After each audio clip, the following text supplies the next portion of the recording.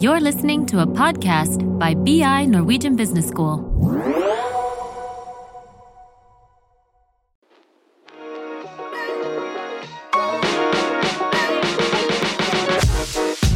Velkommen Birgit Liodden til denne podcast-serien, og jeg veldig glad for å ha deg her, fordi du jo entreprenør, pådriver, du en kreativ person som har gått nye veier, ikke sant?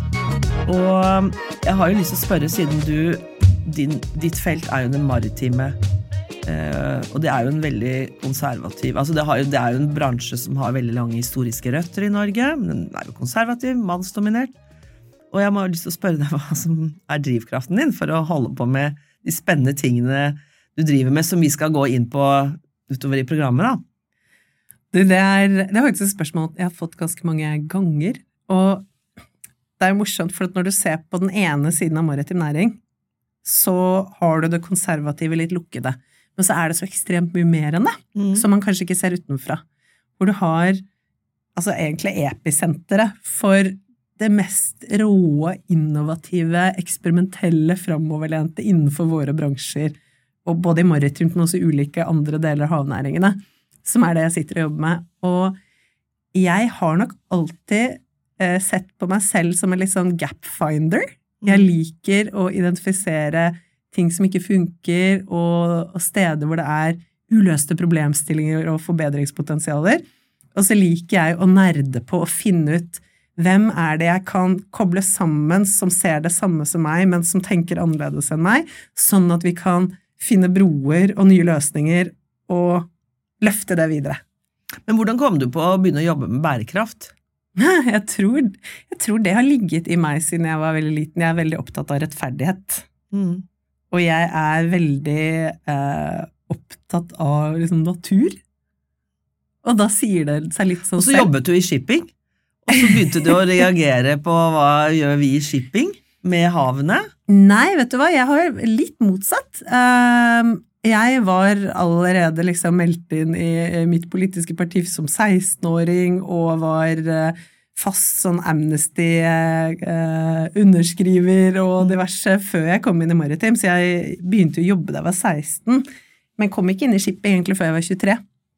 Og da var det egentlig litt mer til tross for, fordi først så takket jeg nei til å komme på intervju i Wilhelmsen hvor jeg begynte, fordi jeg hadde mye fordommer mot det negativt, og fordi at det så ut fra utsiden som å være så langt fra mine verdier og hvem jeg så på meg selv som. Men så ble jeg med og tok et intervju og ble litt utfordret, og så møtte jeg noe helt annet fra innsiden, så jeg har jo siden 2006, når jeg begynte i Wilhelmsen, så har jeg jobbet med akkurat dette. Jeg har jobbet med fokus på unge og miljø og innovasjon, og liksom, det har jeg hatt med meg hele veien.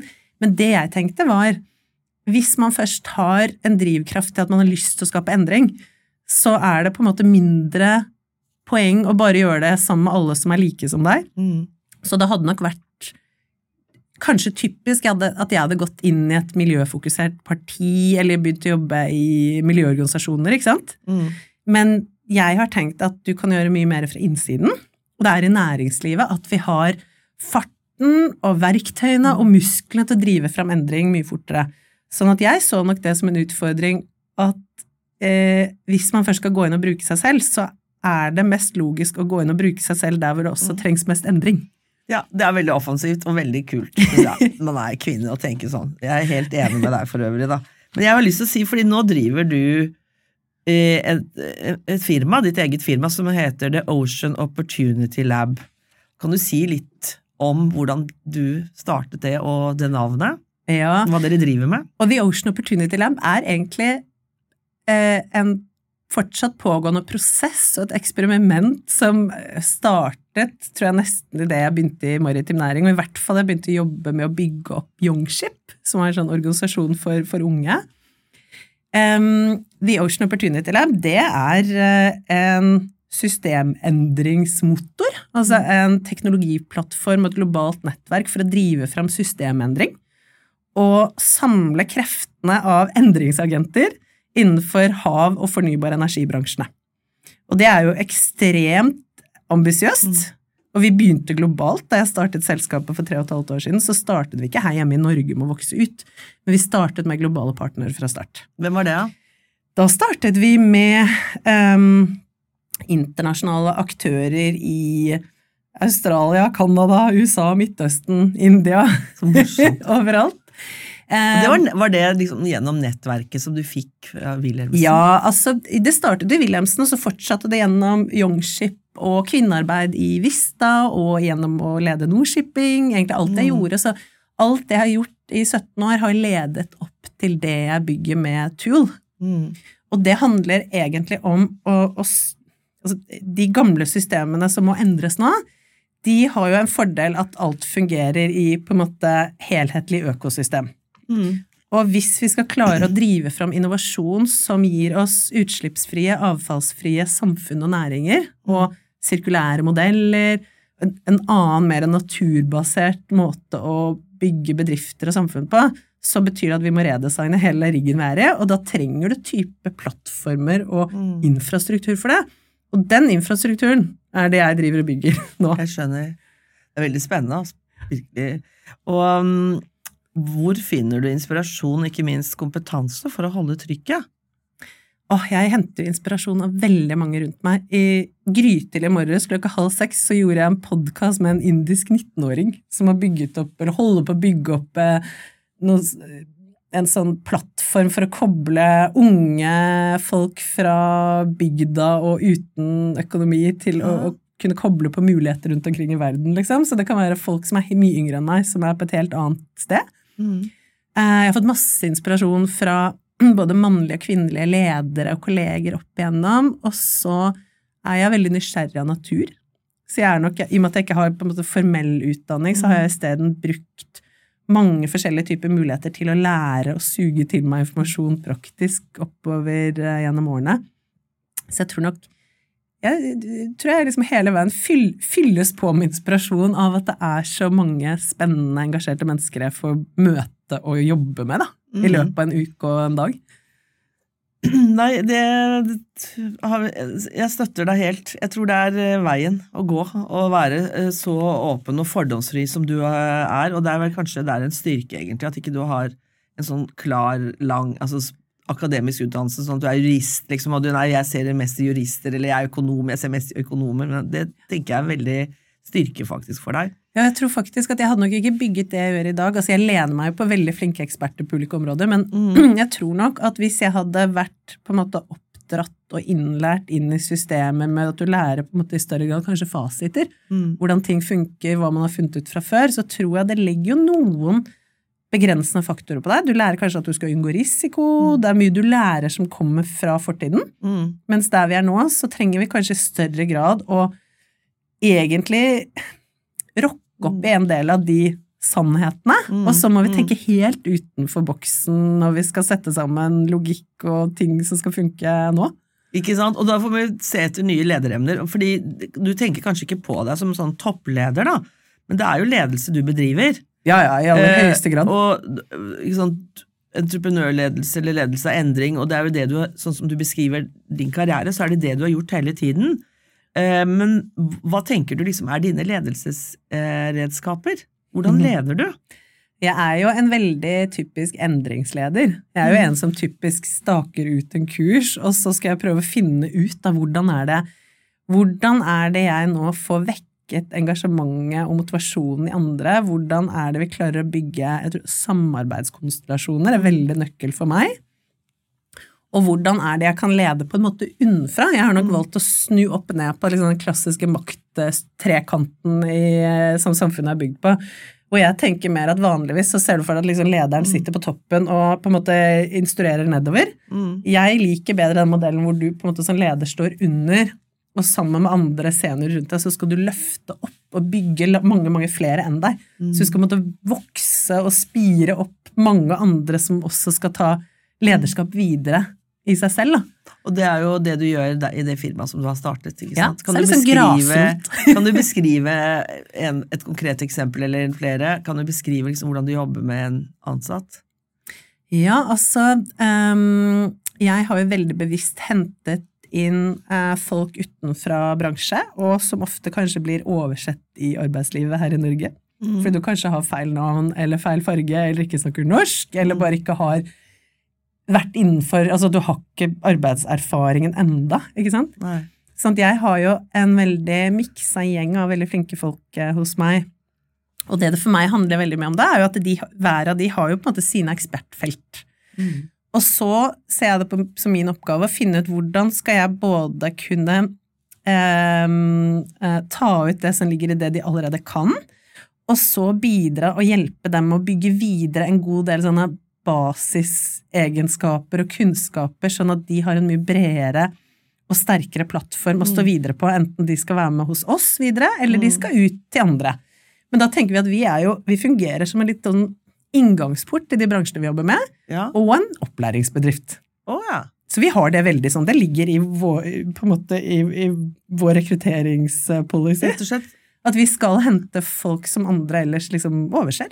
Så det en del av verdigrunnlaget, rett og slett? Det en veldig viktig del, og det for meg handler jo også om bærekraft. Det jo menneskelig bærekraft, at hvis vi skal bygge samfunnet fremover, så må vi også bygge det på måter som gjør at mange flere mennesker får bruke seg selv, både med de styrkene og begrensningene de har, gjennom ulike faser av livet. Men hva skjer med de menneskene som du tar inn som egentlig ikke bruk for ellers? Men det jo ikke at det ikke bruk for dem, det jo bare at folk så smale og firkantet i hvordan de tenker rekruttering. Hvordan tenker man om rekruttering i Norge? Nei, i Norge så går det veldig mye på om du kjenner de riktige folka, om du har gått på riktig skolen, og egentlig aller helst på norske skoler. Utrolig smalt, selv for de som har gått på gode skoler ute, så det liksom, om du har gått på skole i Norge, så det liksom, dette vet vi, dette kan vi, ikke sant? Og så går det jo på, ikke sant, noe så enkelt som, hvor du vokst opp, hvem kjenner du, hvem kjenner foreldrene dine? Vi jo et av verdens mest korrupte arbeidsmarkeder. Vi har utrolig lite reelt åpne prosesser, og det hemmer oss jo nå fremover.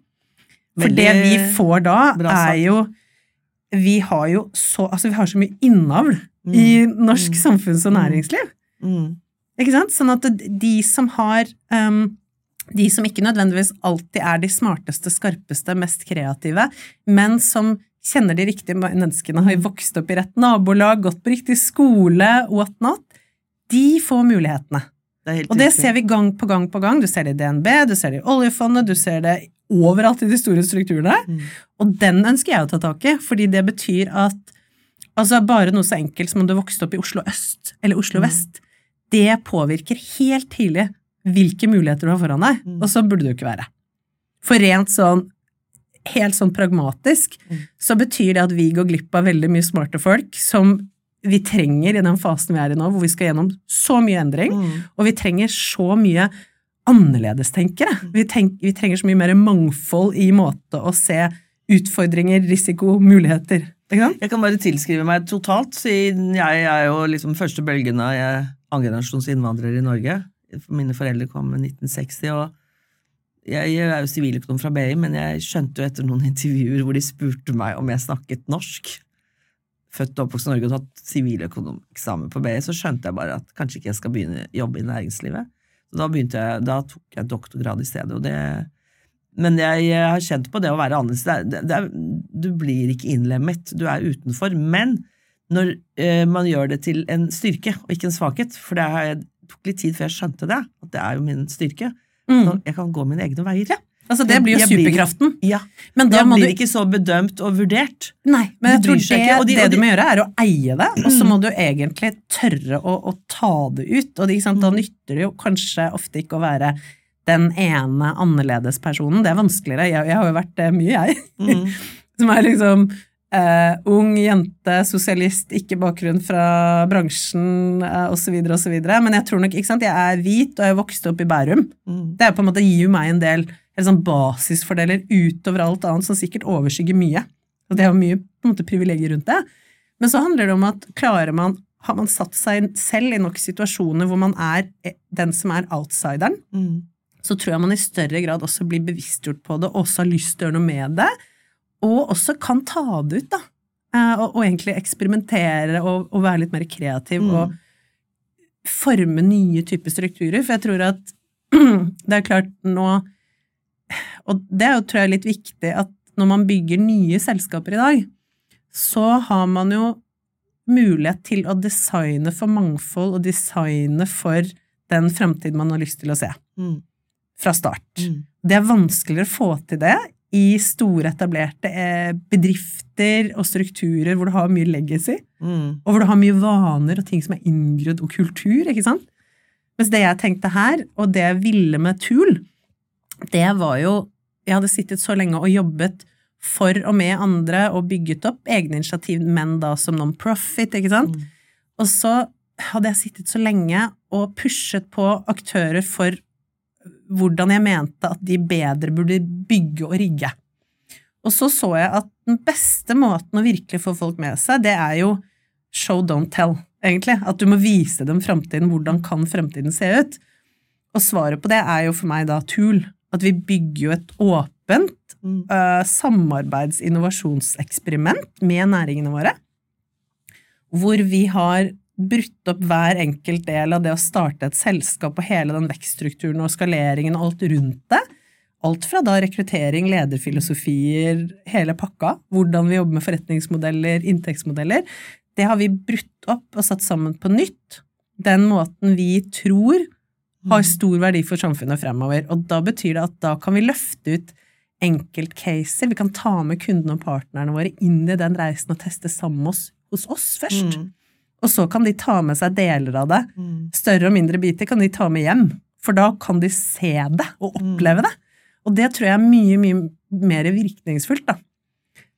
For å skape endring enn det å bare dytte på og komme med pekefingre og på en måte selge inn. Dere jo en slags endringsagenter da, det jo det du leier ut, men tar dere betalt, eller hva tjener dere penger på? Ja, vi er jo et kommersielt selskap. Det? Ja, helt klart, og det var veldig viktig for meg, fordi det klart, det var jo litt sånn tankediskusjon jeg hadde med meg selv før jeg gikk i gang med dette, for først så ga jeg egentlig hele dette prosjektet til Oslo. For jeg tenkte at dette et prosjekt som burde eies av fellesskapet. Og så vokste det jo på en måte innenfor i Oslo med under miljøhovedstadsprosjektet en periode, og så var de sånn, nei, hav, det litt smalt for oss, det ikke riktig retning, så da tok jeg dem ut og gikk ut på egne bein. Og da ville det jo på en måte være nærliggende å tenke at ja, dette en non-profit, men jeg har i stedet satt opp det som et kommersielt selskap, men med en modell som jeg savner i norsk bedriftsstruktur, som egentlig type B-Corp-ish, altså vi har hentet egentlig en del av Grieg sin modell, hvor vi sier at 25% av overskuddet vårt det skal gå videre til å reinvestere gjennom ulike fond til vekstselskaper innenfor våre egne næringer. 10% av overskuddet skal fordeles på ansatte, altså vi har laget bare en modell som redistribuerer ressurser, og hvor vår inntjeningsmodell, den går jo på kommersielle leveranser og partnermodeller til næringslivet. Ikke da på konsulentbasis, men som plattformtjeneste og egentlig en ressursbørs. Det veldig kreativt, altså jeg veldig imponert, altså, rett og slett. Altså. Så hvis du tenker en type, altså dit vi skal jo at du kommer til på en måte en Airbnb Tinder, hvor hva enn du har og representerer av ressurser som du ønsker å tilgjengeliggjøre for andre, eller hva enn du har av ressursbehov knyttet til å drive med bærekraftig innovasjon, det skal du kunne få tilgjengeliggjort og matchet hos oss globalt. Men hvilke allianser søker du for å realisere? Altså vi jobber jo, hvis du kjent med den norske klyngemodellen, så jo det egentlig det vi jobber med digitalt. Så det vi søker, eller også faktisk nå har, jo at vi har partnere ute i verden og hjemme som offisielle eller uoffisielle klynger, inkubatorer, akseleratorer, universiteter og høyskoler, store etablerte corporates, fond og investeringsnettverk, og så har du enkeltvise gründere. Men hvordan liksom samler du de, eller har dialog, kontakt med dem? Ja, altså jeg kan, hele veien hos oss så handler det om å se hvor det finnes felt i disse bransjene våre, hvor det gap som krever at folk jobber sammen og utveksler ressurser på tvers av det de vanligvis sitter innenfor. At de må gå på en måte ut av sin egen silo. Så jeg kan gi et eksempel på det da. Vi jobber med den ledende innovasjonshubben i LA, Port of LA, og en gjeng i Australia og Kanadas nasjonale Ocean Supercluster. Og der jobber vi nå med å se på hva det de har nå som de store og de viktigste satsningene deres, og hvor de kanskje har en del av ressursene på hjemmebane for å lykkes i for eksempel å skalere hydrogeninfrastruktur, eller utslippsfri skipsfart, eller få tak i talenter og kvinner. Hvor det de har satsninger? Hva har de selv, og hva kan de tilgjengeliggjøre til de andre klyngene? Og hva innenfor dette det hvor de aktivt ønsker og søker å få tilført ressurser fra de andre klyngene. Så det jo egentlig, altså det vi gjør da, det jo at vi jobber med å få til en digitalisering og en optimalisering av klynge-til-klynge-modell, men som går på tvers av industrivertikaler, og som går på tvers av regioner i et land, eller på tvers av kontinenter. Du har jo brukt Porter-teorien som Torger Reve har tatt inn, ikke sant? Og rett og slett bare tatt det som et verktøy, og bygget opp med digitale plattformer, og veldig morsomt. Så det du beskriver jo, utifra din lederstil, og også hvordan du har bygd opp selskapet, så det helt klart veldig innovativt. Altså det den måten å bedrive innovasjon på, og entreprenørskap på, da. Og nyskapende. Og ikke sant, det jeg driver med jo egentlig en praktisk tilnærming til bærekraftsmål 17, som jeg mener det aller viktigste og utløsende, det å samarbeide for målene. Så det jeg bygger hele veien jo at jeg bygger og mobiliserer folk der ute, og så finner jeg ut på de ulike feltene, hvem det som kan samarbeide, som brenner for det samme, som har ressurser som kan brukes inn mot det samme, sånn at vi får forsterket og fått opp hurtigheten og kraften i det mye, mye mer effektivt.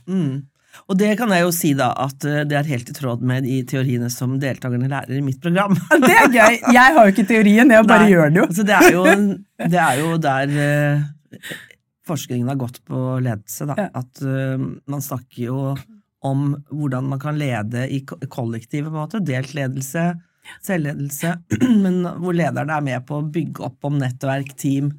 Så det jo... Og jeg tenker nok altså, jeg tenker det veldig sånn collaborative leadership, og veldig, jeg har jo vokst opp med empowerment-filosofien i Wilhelmsen fra Ingar Skau også langt tilbake, som har formet meg mye, tror jeg, men det som jeg tenker at jeg ser jo på meg selv liksom, som en sånn bittelitte tannhjul i et større maskineri, og så ser jeg hele veien på hvordan det jeg som på en måte mer kanskje mentor, rådgiver, støttespiller, sparringspartner for de som jeg jobber sammen med, enten de mennesker som i teamet mitt, som jeg skal løfte og hjelpe til å vokse og skinne, ikke sant? Eller at det de jeg jobber med som samarbeidspartner og kunder, det liksom samme om det inne eller ute. Det det, ikke sant? At du skiller ikke på det, og det jo veldig, på en måte, den tenkningen man må ha for å få til nye ideer, gjennomslag for en ny verdensorden, eller nye måter å jobbe på. Så det jo helt etter boka, det kan jeg bare støtte på. Så gøy. Ja, det veldig, veldig bra at du deler dette her. Og så nok noe jeg veldig opptatt av, og som jeg har jobbet lenge med nå, jeg synes vi har vært gjennom masse runder hvor ting har vært vanskelig, måtte skru om og ikke få ting til å fungere internt, og så måtte liksom egentlig teste der også. Men det jeg prøver i hvert fall i hverdagen i forhold til teamet mitt, og særlig de som mer sånn yngre og juniornivåene da, jo i stedet for å på en måte gi dem hele fasiten og gi dem alt av forklaringer, egentlig i større grad lære dem i større grad å stille de riktige spørsmålene, søke, hente informasjon, finne ut når skal de bruke meg og på hva, hvor langt kan de komme på egen hånd, sånn at de også blir på en måte litt sånn utforskere, og at de må hele veien strekke seg, ikke på en måte sitte og vente på at jeg skal komme og fortelle dem hva de skal gjøre. Men det sier du til dem, det som du sier nå, så det sier du til de hver ansatt. I våre mål. Det helt i deres mål, ja. At de må tenke selv før de kommer til deg, liksom, det ikke... Men hvordan leder du? Det sånn at dere har samlinger, har dere ukentlige møter, eller hvordan påvirker du? Ja, altså vi jobber på, det på mange måter, nå har vi fysisk kontor igjen, det har vi ikke hatt på en god stund, men vi bruker en svensk startup-plattform som heter Timiko, som et digitalt kontor, som vi har brukt nå i overkant av et år, som helt fantastisk. Så det vi har der, at vi har ulike, holdt jeg på å si, temarom. Vi har et rom hvor jeg pleier å sitte, som liksom min faste base, hvor alle da kan, når de trenger meg, så kan de på en måte gå inn og banke på, eller invitere meg inn i et annet rom. Og så har vi rom som type noen sånne felles grupperom, noen for ulike spissede tematikker vi jobber med, så da vi hele tiden kan jo se hvem sitter og jobber sammen, og hvem gjør hva, og så har vi kafferom og diverse. Og så har vi egentlig laget, og det brukte vi veldig mye tid på å se, hvordan det vi bygger en optimal digital tvilling eller type kopi av hvordan vi vil interagere i en fysisk setting, fordi vi sitter jo nå digitalt både først, ikke sant, på grunn av lockdown på en side, men også for at vi har jo teammedlemmer som ikke sitter i Norge eller i Oslo. Og vi som en liten startup, og med stort fokus på miljø, så skal ikke vi drive og flytte på folk hele tiden, vi må jo utnytte teknologiinfrastruktur mye smartere, men så vil vi jo bygge bånd, og bygge et sånn lim og vennskap og familietilhørighet, ikke sant? Sånn at det vi har gjort, vi har helt sånn praktisk konkret, så har vi morgensamlinger hver mandag morgen, så kan alle som da har lyst og tid og liksom klare for det, og helst så mange som mulig, de kommer inn og egentlig bare sjekker inn, liksom klar for uka, forteller litt om helgen, veldig sånn uformelt, og så har vi hver mandag og onsdag så har vi liksom dypere gruppesamlinger hvor vi jobber med på den ene siden hva det vi har lært som vi trenger å dele med hverandre, som liksom success-sharing-biten. Og nummer 2 så går det på hva har vi feilet på, hva det vi har lært på en måte, hva har vært vanskelig, hva har hindret oss som vi også trenger jobb om å løse. Så skal det være stort rom for å dele alt som går galt, sånn at vi lærer i fellesskap, at vi alltid, det på en måte ikke noe blaming-kultur, du skal ikke være redd for å si fra når noe skjærer seg. Og så har vi, så da pleier jeg størst mulig grad å være med på mandag og onsdag, og så har vi et sånn felles oppdateringsmøte på torsdager. Og ellers så har jeg gitt en av mine som har vært inne hos meg fra hun var intern, og kom rett ut fra Emergence, School of Leadership. Hun har jobbet seg opp av utrolig god type sånn leder, organisator, så hun har ansvar for å gjøre operasjonsmøter 2 dager i uka med teamet, som går mer på sånn praktisk oppfølging og være egentlig sånn forlenget arm for meg, til å plukke opp. Det noe som stopper? Det frustrasjon? Hvordan man på liksom, det man skal levere? Trenger man noe? Ikke sant? Og så har vi en frivillig sånn fredagslunsj, som digital. Bare, ja, og da det igjen da. Sitter alle på hvert sitt kontor da, eller? Ja, altså nå vi noen av oss som sitter samlet i Oslo også, men da kan man egentlig sitte hvor man vil. Ja. Om man på hytta, eller om man et eller annet på en kafé et sted, eller sitter hjemme. Det litt opp til en selv da, hvor man har lyst til å jobbe. Men da den fredagssamlingen, den mer sånn lett igjen, bare egentlig for å lande igjen. Si ha det til hverandre og takke for uka, og kose seg litt mye mer uformell da. Ja, programmet mitt, jeg har jo en del artikler og forskning og snakker om dette med digital tilstedeværelse, det jo det du praktiserer, og det jo mange som etter pandemien på en måte har bare tatt avstand fra det, og det veldig feil, fordi det en veldig, som du sier, det jo bærekraftig å ikke flytte på oss hele tiden, samt at du kan ha en veldig nærhet, så når du beskriver uken, så møtes dere jo faktisk ganske ofte. Jeg tipper at ikke folk i din bedrift føler seg veldig ensomme. De føler at de en del av noe. Ja, og vi har nok også vært på en, vi har vært på en reise vi har testet ut, hvor vi har helt klart hatt folk som har følt seg ensomme. Så det vi har gjort da, at i størst mulig grad så setter vi sammen folk i par når de skal løse oppgaver. Og da kan de jo sitte hvert sitt sted, men de får en oppgave hvor kanskje en ansvarlig og en støtter. Jeg skjønner, det også veldig smart. Og da blir det jo kjent mer i dybden, 2 og 2, så bytter vi litt på hvem som sitter i par. Sånn at mange hos oss blir da mer kjent, fordi det blir en helt annen greie når man bare sitter og skravler og jobber sammen. Og så har vi jo, altså vi har virkelig prøvd mye, men jeg tenkte at det her må vi få til skikkelig bra, for at vi skal jo vokse, og vi skal ikke bygge et sånn svært hovedkontor med mange folk på et sted. Jeg ønsker at vi skal ha mennesker rundt omkring i verden der hvor disse bransjene og jeg ønsker at dette skal være en mulighet hvor du har et helt annet mangfold. Og så det jo en annen del som har vært viktig for meg, jo at jeg har jo bygget selskap i 2 runder hvor jeg har vært småbarnsmamma.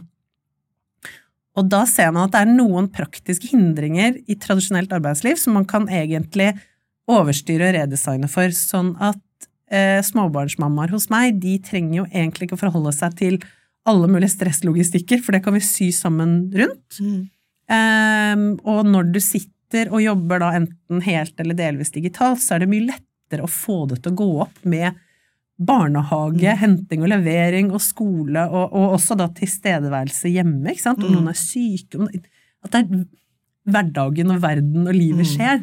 Ja, det så vi jo under pandemien, men det bra at du gjør det i etterkant også, og faktisk får det til å gå. Så tusen takk for at du kom og delte det som veldig praktiske råd, men også egentlig dine visjoner og tanker om for en bedre verden gjennom det viktige arbeidet som du gjør. Så jeg ønsker deg lykke til videre. Tusen takk.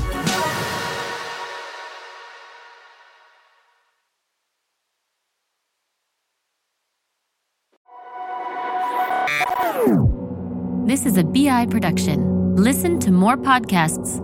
Go to bi.no/podcasts.